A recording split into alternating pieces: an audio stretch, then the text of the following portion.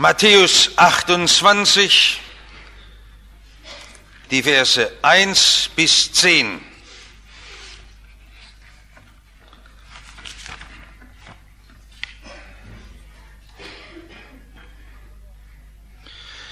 Als aber der Sabbat vorüber war, der Samstag, und der erste Tag der Woche anbrach, der Ostersonntag, kamen Maria von Magdala und die andere Maria, um nach dem Grab zu sehen.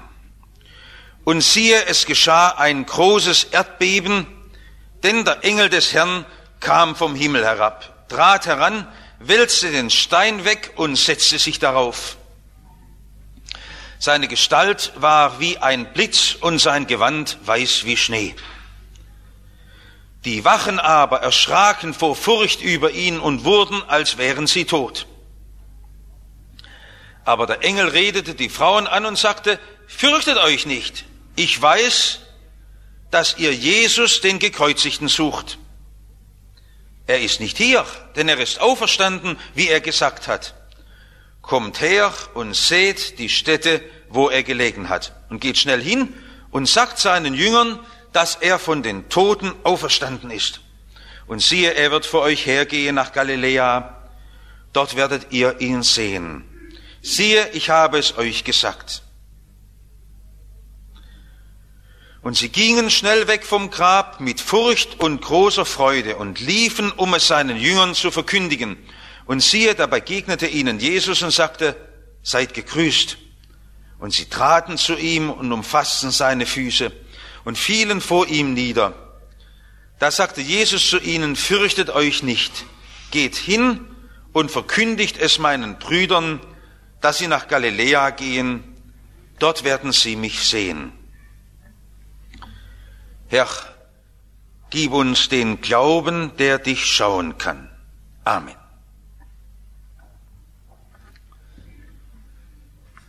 Die traurigsten Stätten unserer Welt sind doch die Friedhöfe.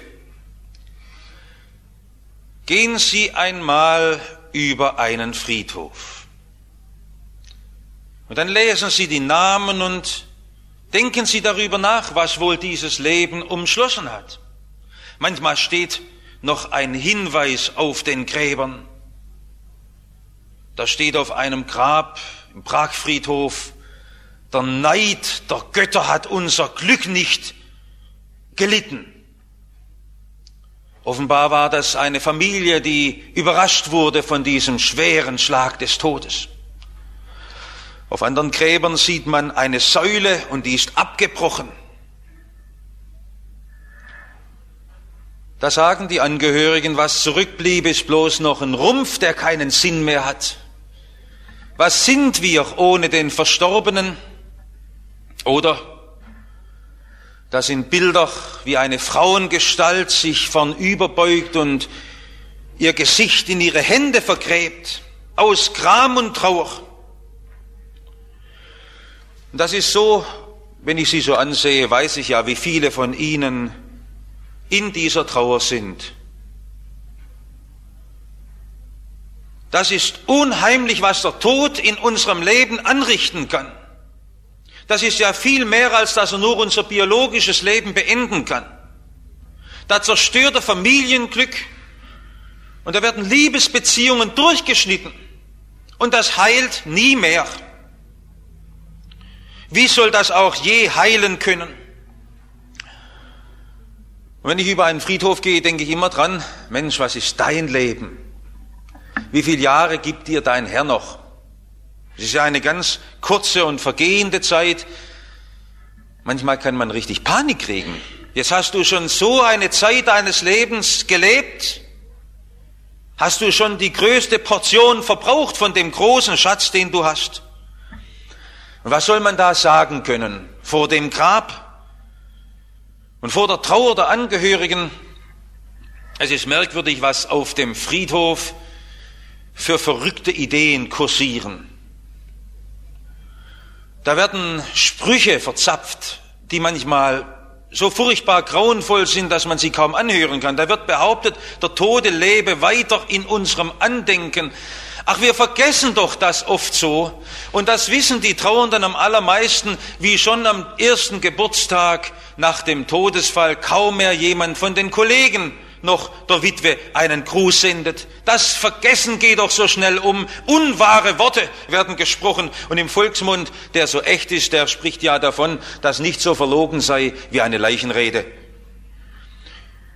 Ich wundere mich auch, wie viele Leute heute in abenteuerlichen Vorstellungen sich ergehen, als ob der Mensch irgendwann wiederkäme und wieder leben würde.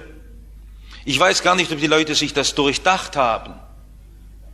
Noch einmal Kriegsgefangenschaft durchleiden, noch einmal Schulnöte haben, Existenzsorgen, noch einmal die Ängste durchleiden bis zum Grunde, ganz abgesehen davon, dass es gar keinen Anhalt für so einen Unsinn gibt.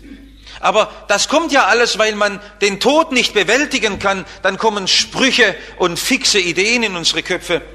Und ich will Ihnen sagen, wenn wir Christen heute Ostern feiern, dann geht es nicht um Sprüche oder Ideen oder Konstruktionen, die wir uns einreden, sondern da steht vor uns Jesus Christus, der den Tod überwunden hat, der im Grab lag und tot war und auferstanden ist. Und er will uns daran gewöhnen, dass mit seiner Auferstehung eine ganz neue Epoche angebrochen ist. Und darüber müssen wir uns heute auseinandersetzen. Ich möchte meine Predigt überschreiben, der Tod ist tot. Der Tod ist tot. Das gibt eine Erschütterung in der Welt. Das gibt ein Erzittern in der Welt. Das steht in dem Auferstehungsbericht, wie ihn Matthäus uns niedergelegt hat. Ungemein historisch genaue und exakte Berichte. Man spürt direkt, wie die Evangelisten überhaupt nicht wagten, daran etwas herumzuflicken. Sie haben das einfach so bruchstückhaft, wie es ihnen erzählt wurde, weitergegeben. Da wird erzählt, wie sie in der Nacht noch aufbrechen, ganz in der Frühe, es war noch stockdunkel, wollten die Frauen ans Grab gehen und da geschah ein großes Erdbeben. Wir haben über diese Sache oft gar nicht viel nachgedacht. Was bedeutet das am Ostermorgen, dass ein großes Erdbeben geschah? In unseren Tagen gibt es so viele Meinungen, gerade unter Christen, die immer denken, die Auferstehung Jesu, das ist so ein Gedanke oder ein Bild, ein Gleichnis für irgendetwas. Also, dass man sagt, das, was Jesus gepredigt hat, hat noch einen Sinngehalt für uns, das geht noch irgendwo weiter. Oder die Christen dürfen ruhig sich noch in Kirchen treffen und miteinander Choräle singen. Eine reale, wirkliche Bedeutung hat das ja nicht. Denn, dass die Auferstehung auf dem Friedhof passiert, das glauben die meisten, auch Christen, nimmer. Das ist also nur ein Gedankengebilde. Wenn ich so sagen will, dann ist die Auferstehung Jesu ein Trickgedanke, mit dem man sich selber betrügen kann. Eine Idee, mit der man sich hinwegmogelt über die Schrecken der Welt. Aber jetzt hören wir doch, was die Bibel uns sagt. Sie müssen wissen, wem Sie glauben. Was die Bibel sagt. Es geht um ein Ereignis, das unsere ganze Natur bis ins Innerste erschüttert. Für unser Naturbild gehört der Tod natürlich zu unserer Naturwelt, in der wir sind. Der Tod, ohne den kann man sich überhaupt nichts vorstellen. Der Tod kommt so sicher, noch sicherer als das Amen in der Kirche. Dass wir alle sterben müssen, das pfeifen die Spatzen von den Dächern. Der Tod ist so natürlich, dass manche meinen, es sei überhaupt nichts Besonderes am Tod daran. Ach, dass wir sterben müssen, sagen manche in der Trauer, das wussten wir ja und das musste ja so kommen. Aber die Bibel sieht den Tod nicht als unausweichliches Ereignis. Der Tod ist der große Störenfried der Natur. Gott hat diese Welt einmal vollkommen geschaffen und der Tod ist in die Welt gekommen, weil er die Menschen daran erinnert, dass wir von Gott weggelaufen sind. Der Tod ist eben nicht dieses friedliche, wie wenn die Blätter von den Bäumen fallen, dann stehen Sie einmal an ein Sterbebett hin. Dann wissen Sie es doch ganz genau, dass das kein friedlicher Naturvorgang ist, dass das immer wieder natürlich bleibt. Und selbst im ältesten und reifsten Leben stehen wir da und können die Tränen nicht zurückhalten. Weil wir vor der Grenze stehen, die wir nimmer begreifen. Warum müssen wir denn sterben? Ich meine, dass heute diese komischen Ideen der Wiederverkörperung und was bei den Menschen herumläuft, alles entstanden ist, weil man den Tod nimmer kennt. Der Tod hat seine Macht in unserem Leben, weil wir ohne Gott leben. Der Tod ist die Folge unseres Handelns ohne Gott. Der Tod ist der Sold der Sünde, das, was ausbezahlt wird als Quittung und Bilanz für unser Tun. Wir haben uns ganz daran angepasst und uns ganz gemütlich eingerichtet in der Welt und sagen, ja, wir müssen sterben, ohne uns bewusst zu machen, der Tod ist die große Bankrotterklärung unseres Lebens. Der kühnste und stolzeste Mann, ob er Wirtschaftsführer ist oder sonst eine hohe Stellung in der Welt erklommen hat, sie tragen ihn hinaus zum Kompost. Erde zu Erde, Asche zu Asche. Was wir geschaffen haben, vergeht und da ist nichts Ewiges dran und das verfällt auf das, was wir so stolz sind. Da spüren die Angehörigen, dass das, was einmal Liebesbande waren, nun eben aufhören. Das ist das Schwere am Tod. Er ist natürlich, aber nicht so natürlich, als ob es etwas Gutes der Schöpfung wäre, sondern er ist der große Störer der Natur, das Widersinnige, dass Menschen sterben müssen. Und nicht bloß, wenn eine Mutter ihr Kind beerdigen muss, sondern das spüren wir in allen Altersstufen, das Widersinnige unseres eigenen Sterbens. Und das legt sich ja schon über unser Leben. Sie spüren die Krankheitszeichen und die Todeszeichen mitten in der Fülle ihrer Arbeit. Da spüren sie schon, wie das Herz die ersten Signale sendet, dass der Tod eben auch kommt. Und wenn sie jetzt nicht aufpassen, da müssen sie drauf achten. Darum ist jetzt ganz wichtig, dass der Tod erschüttert ist in seinen Grundfesten.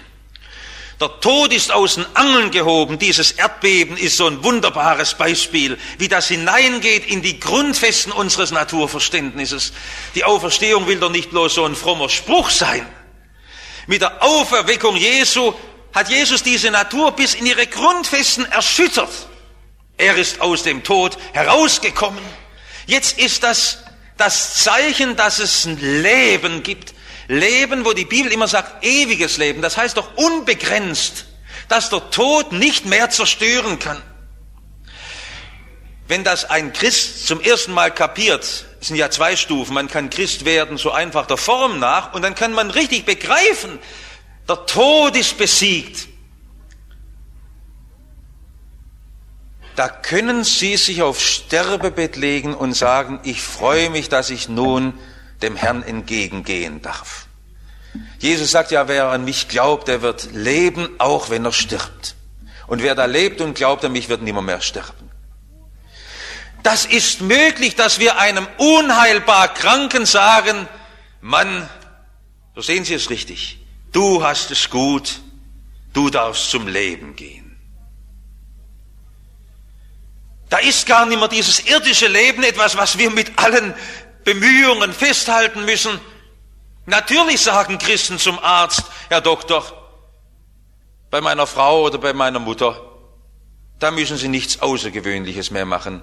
Wenn es die letzte Krankheit zum Tode ist, schaffen Sie Erleichterung, aber wir wissen, dass es nur ein Hinübergehen in das Leben ist. Weil der Tod zerbrochen ist mit der Auferstehung Jesu, eine Erschütterung bis hinein in die Natur. Unsere Welt lebt davon, dass sie sich an den Tod angepasst hat und sich mit dem Tod abgefunden hat. Wir Christen wollen uns mit dem Tod überhaupt nie abfinden. Wir wollen Nein dazu sagen. Viele Leute, die bestellen mich auf dem Friedhof und meinen, jetzt macht er noch einen schönen liturgischen Brei drumherum, um das Sterben und kleidet das in schöne Worte, die haben nie begriffen, ich gehe auf den Friedhof, um zum Tod Nein zu sagen. In meiner Bibel steht, der Tod ist der letzte Feind, der überwunden wird. Das ist nicht der Freund Hein, das stimmt doch nicht, sondern der Tod ist der Störer, der Gottes Natur zerbricht. Er hat ein Recht auf unser Leben, natürlich darf er uns zerstören. hinter den ganzen vielfach heute verbreiteten Gedanken der Wiederverkörperung steht genau die Missachtung des Todes. Die Leute wollen nicht wahrhaben, dass der Tod mein Gericht ist. Sie müssen ihre Berufsarbeit und ihre Lebenspläne immer vor dem Gericht des Todes prüfen. Es ist dem Menschen gesetzt, einmal zu sterben, danach aber das Gericht.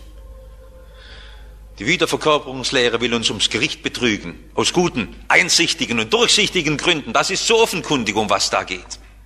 Da will man die Verantwortung leugnen. Das wäre schön. Das ist genauso dumm, wie wenn man sagt, mit dem Tod ist alles aus. Das wäre schön. Das wäre prima. Dann können die alle Verantwortung ablehnen. Das hat sich Adolf Hitler auch gewünscht, dass mit dem Tod alles aus ist. Dann muss ich ja nie mehr gerade stehen für mein Leben. Der Tod ist ganz eng mit dem Gericht Gottes über mein Leben verbunden. Aber wunderbar ist, für Jesus Jünger, die ja Vergebung haben, die gerecht gemacht sind, die geheiligt sind, ist der Tod ein Durchgang zum Leben. Das ist eine Ermutigung ohnegleichen. Wenn wir das Wort Evangelium gebrauchen, wollen wir immer dies festhalten, was das eigentlich bedeutet. Da ist zum Beispiel ein Bote aus der Schlacht gesandt worden. Der kam aus dem Krieg und da ist es gelungen, die angreifenden Feinde, die das Vaterland bedrohten, zu besiegen. Die Gefahr war abgewendet. Nun hat man einen Boten geschickt und dann kam der in die Stadt, vielleicht nach Sparta, und hat bloß noch gebrüllt mit seiner letzten Puste, in der er da ankam: Evangelium, die Feinde sind besiegt. Das Evangelium.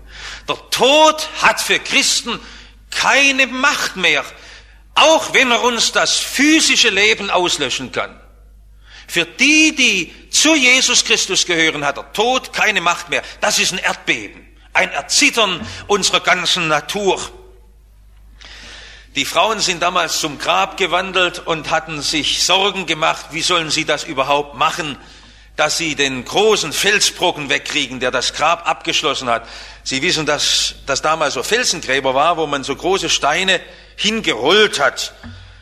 Nun haben manche Bibelkritiker daran rumgerätselt, warum die Frauen überhaupt zum Grab gegangen sind, wenn sie keine starken Männer mitgenommen haben, den Grabstein wegzuschieben, oder warum sie nicht dran gedacht haben, dass der Stein versiegelt war. Vielleicht haben sie mit den römischen Legionären gerechnet und vielleicht haben sie gedacht, nach 3 Tagen kann man ja die Siegel öffnen. Aber gerade dieses gar nicht Klare spricht ja so deutlich, wie echt der Bericht ist. Das ist ja gar nicht erfunden, das ist so original, so gebrochen, wie nur aus dem Leben die Geschichten erzählt werden können. So kommen die Frauen zum Grab und dann ist der Stein weg. Der Stein ist weg, der eigentlich den Leichnam verschließen soll. Ich bitte Sie, liebe Trauernde, sehen Sie so auf Ihre Gräber. Wir sagen in unserer Familie immer, die Gräber sind gar nicht die Stellen, wo wir unsere Lieben suchen. Grabpflege in Ehren, aber so die letzte Bedeutung hat das für uns nicht mehr. Wir wissen, Sie sind doch nicht mehr hier, Sie sind doch beim Herrn. Und da sitzt der Engel Gottes auf diesem Felsbrocken zum Zeichen, dass die Gräber jetzt offen sind. Es ist neu und anders. Ich kann das mit meinem Denken mir auch nicht klar machen, aber ich weiß, einmal in der Ewigkeit werde ich von Gott ein neues Denken haben und dann werde ich das alles zusammen verstehen können, wie das wirklich ist. So viel weiß ich nur, der Tod ist wirklich besiegt. Auch mein kreatürlicher Tod ist besiegt. Einen zweiten Gedanken: Es ist strahlend hell. Wie die Frauen zum Grab gehen, war es sehr, sehr dunkel. Und das ist natürlich schon ein bisschen auch bildhaft. Dann übertragen im Herzen dieser Leute ist es ja sehr dunkel. Wir haben in anderen Osterfesten schon darüber nachgedacht, wie traurig die Maria von Magdala war. Die hat durch Jesus Befreiung erfahren. Und jetzt weiß sie gar nicht, was ist jetzt mit dem, was Jesus mir geschenkt hat. Es ist nicht bloß Erinnerung an das Liebe, was sie erfahren hat, sondern wie geht das jetzt mit meinem Leben weiter? Und dann treten sie da hinaus und wollen auf den Friedhof und da ahnen sie noch etwas von diesem Einbruch der ewigen Welt, wie ein Blitz und strahlend hell und das Gewand des Engels leuchtend weiß. Das sind ja alles Worte, die ausdrücken, dass man das nicht beschreiben kann, was hier geschehen ist. Da ist wirklich die ewige Welt Gottes eingebrochen in unsere irdische Welt. So ein Ereignis hat seitdem nicht mehr stattgefunden. Das ist das erste Ereignis, das nur vorlaufend war für die Wiederkunft Jesu. Jesus hat selber davon gesprochen, dass die Zukunft des Menschensohns, das heißt, das Kommen Jesu in den Wolken zum Endgericht, zum jüngsten Tage, sein wird wie der Blitz am Himmel. Ein aufleuchtendes Licht. Und so fährt dieses Licht hinein hier in diese Traurigkeit, in diese Osternacht. Das wäre schön, wenn wir das auch so sehen könnten, äußerlich. Nur ihnen zum Trost sei es gesagt, die Wachsoldaten der Römer haben es auch gesehen, so dass sie auf den Boden geflogen sind. Nun waren das noch andere Leute als die bei der Bundeswehr. Die römischen Legionäre, die waren noch durchtrainierter und größer. Nichts gegen die Bundeswehr, aber das waren schon Männer mit großem Ausmaß. Die römischen Legionäre, die hat man in Pompeji noch gefunden, wie der Aschenregen kam. Und da ist keiner weggelaufen. Da standen die in ihrem Platz, bis der Aschenregen sie langsam zugedeckt hat. Die waren schön blöd. So haben die auf ihrem Platz ausgeharrt, weil sie einfach dabei bleiben wollten. Das würde heute kein Soldat mehr tun. Aber hier hat es sie umgehauen. Sie lagen am Boden erschrocken vor dieser Lichterscheinung. Die war so hell, so strahlend, dass selbst ein römischer Legionär nicht mehr damit fertig wurde. Zum Glauben kamen sie dadurch nicht. Das ist doch ein Ausdruck, wie die Auferstehung Jesu nicht bloß ein paar neue Gefühle von uns meint, sondern sie will unser Leben heute in die Gegenwart Gottes stellen. Er ist doch da, der Auferstandene. Es ist strahlend hell. Warum sucht ihr den Auferstandenen bei den Toten? Das ist ein Wort an die Trauernden. Jetzt sitzt doch nicht da und starrt immer da bloß hin. Das ist ein Wort an die Todkranken, an die unheilbar Kranken. Warum seht ihr immer bloß auf diesen Endpunkt eures Lebens? Schaut doch auf hinein in dieses neue Reich Gottes, in diese ewige Welt. Seht doch hinein, wie der lebendige Gott da ist, der euch eine gewisse Hoffnung ewigen Lebens gibt.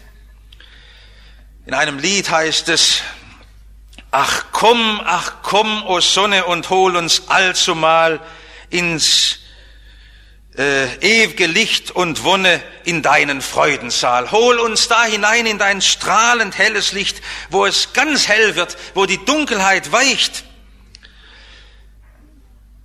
Heute an diesem Ostertag freuen wir uns an dem Frühling draußen, aber wollen uns immer klar machen, das sind zwei Paar Stiefel, die wir da als Freude vor uns haben. Die Natur mit ihren erwachenden Knospen und Blüten ist das eine. Denn alle erwachenden Blüten und Knospen können die Traurigkeit der Welt nicht wegnehmen. Das Dunkle und Finstere, was weiter da ist. Menschen, die am Leben verzweifeln. Menschen, die mit ihrem Leben nicht mehr fertig werden. Leute, die verhungern. Die erdrückt werden unter Ungerechtigkeit. Das gibt's doch auch, wenn die Knospen sprießen, draußen im Frühling. Die Ostersonne Jesu, die will hineinleuchten in eine traurige, dunkle Welt und will hell machen. Jesus lebt heute. Er ist auferstanden. Und das Allerwichtigste, er kann heute unser Leben verändern. Er will heute durch unseren irdischen Leib hindurch etwas Neues machen. Das heißt doch, er will heute unserem Leben schon eine ewige Bedeutung geben. Wir arbeiten nicht mehr auf den Tod hin. Das, was heute in Jesus gearbeitet und gewirkt wird, das hat eine ewige Bedeutung. Mit der Auferstehung geht doch eine Erweckung von unseren trägen und toten Leibern einher. Es gibt für diesen auferstandenen Jesus kein Unmöglich mehr. Er will heute unser Leben verwandeln, in ein neues Licht hineintauchen. Ich habe immer die Sorge, dass manche Predigthörer am Ostertag denken, es wird sicher auch hier und da so verstanden unter den Christen, das sind also nur so Ideen, nur so Meinungen. Nein, der auferstandene Jesus will heute ihr Leid wenden. Er will sichtbar unter ihnen sein, wie er versprochen hat, ich bin bei euch alle Tage bis an der Weltende. Er gibt ihnen neuen Mut und neue Kraft und richtet auf, die niedergeschlagen sind.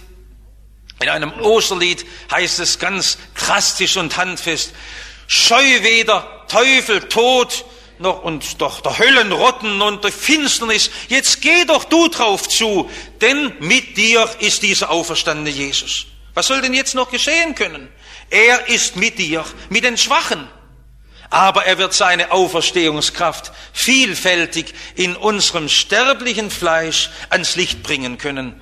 Dies werden wir erfahren, nicht erst in unserer Todesstunde, sondern heute tagtäglich in vielfältigen Begegnungen. Das müssen alle wissen. Das sollen alle erfahren. Darum werden diese Frauen gesandt, es den Jüngern zu sagen: Geht hin und sagt es den Jüngern, er wird vor euch hergehen.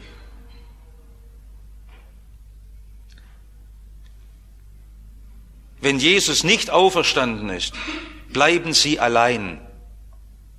Dann stehen sie doch am Mittwoch und am Donnerstag in ihren schweren Nöten ganz allein da. Nein, er wird vor euch hergehen. Das ist die Osterbotschaft. Er wird vor euch hergehen. Er ist zu Hause in der Einsamkeit der Nacht, wenn sie nicht schlafen können. Er legt ihnen seine Hand unter ihr Haupt, wenn es zum Sterben geht. Sie können sich an diesen Jesus hinklammern. Unser ganzer Glaube ist nur das Wissen, Jesus ist eine Person wirklich heute da bei mir. An ihn hänge ich mich hin, ihm vertraue ich mich an.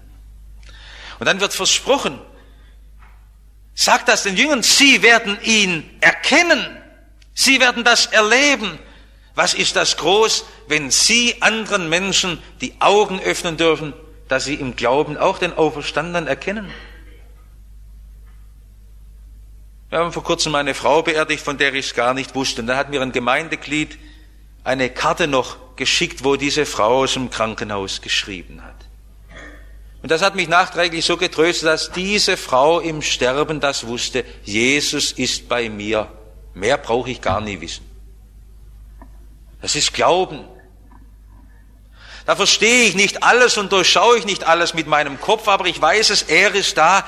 Er will mir begegnen, er will mir vorangehen durch das Leben. Ich kann keinen Platz mehr in dieser Welt finden, wo ich wirklich allein gelassen wäre, weil er mit mir geht, bis durch die finstersten Örter dieser Welt hindurch, durch die Täler der Angst geht er mit mir. Er reise durch den Tod, durch Welt, durch Sünde, durch Not.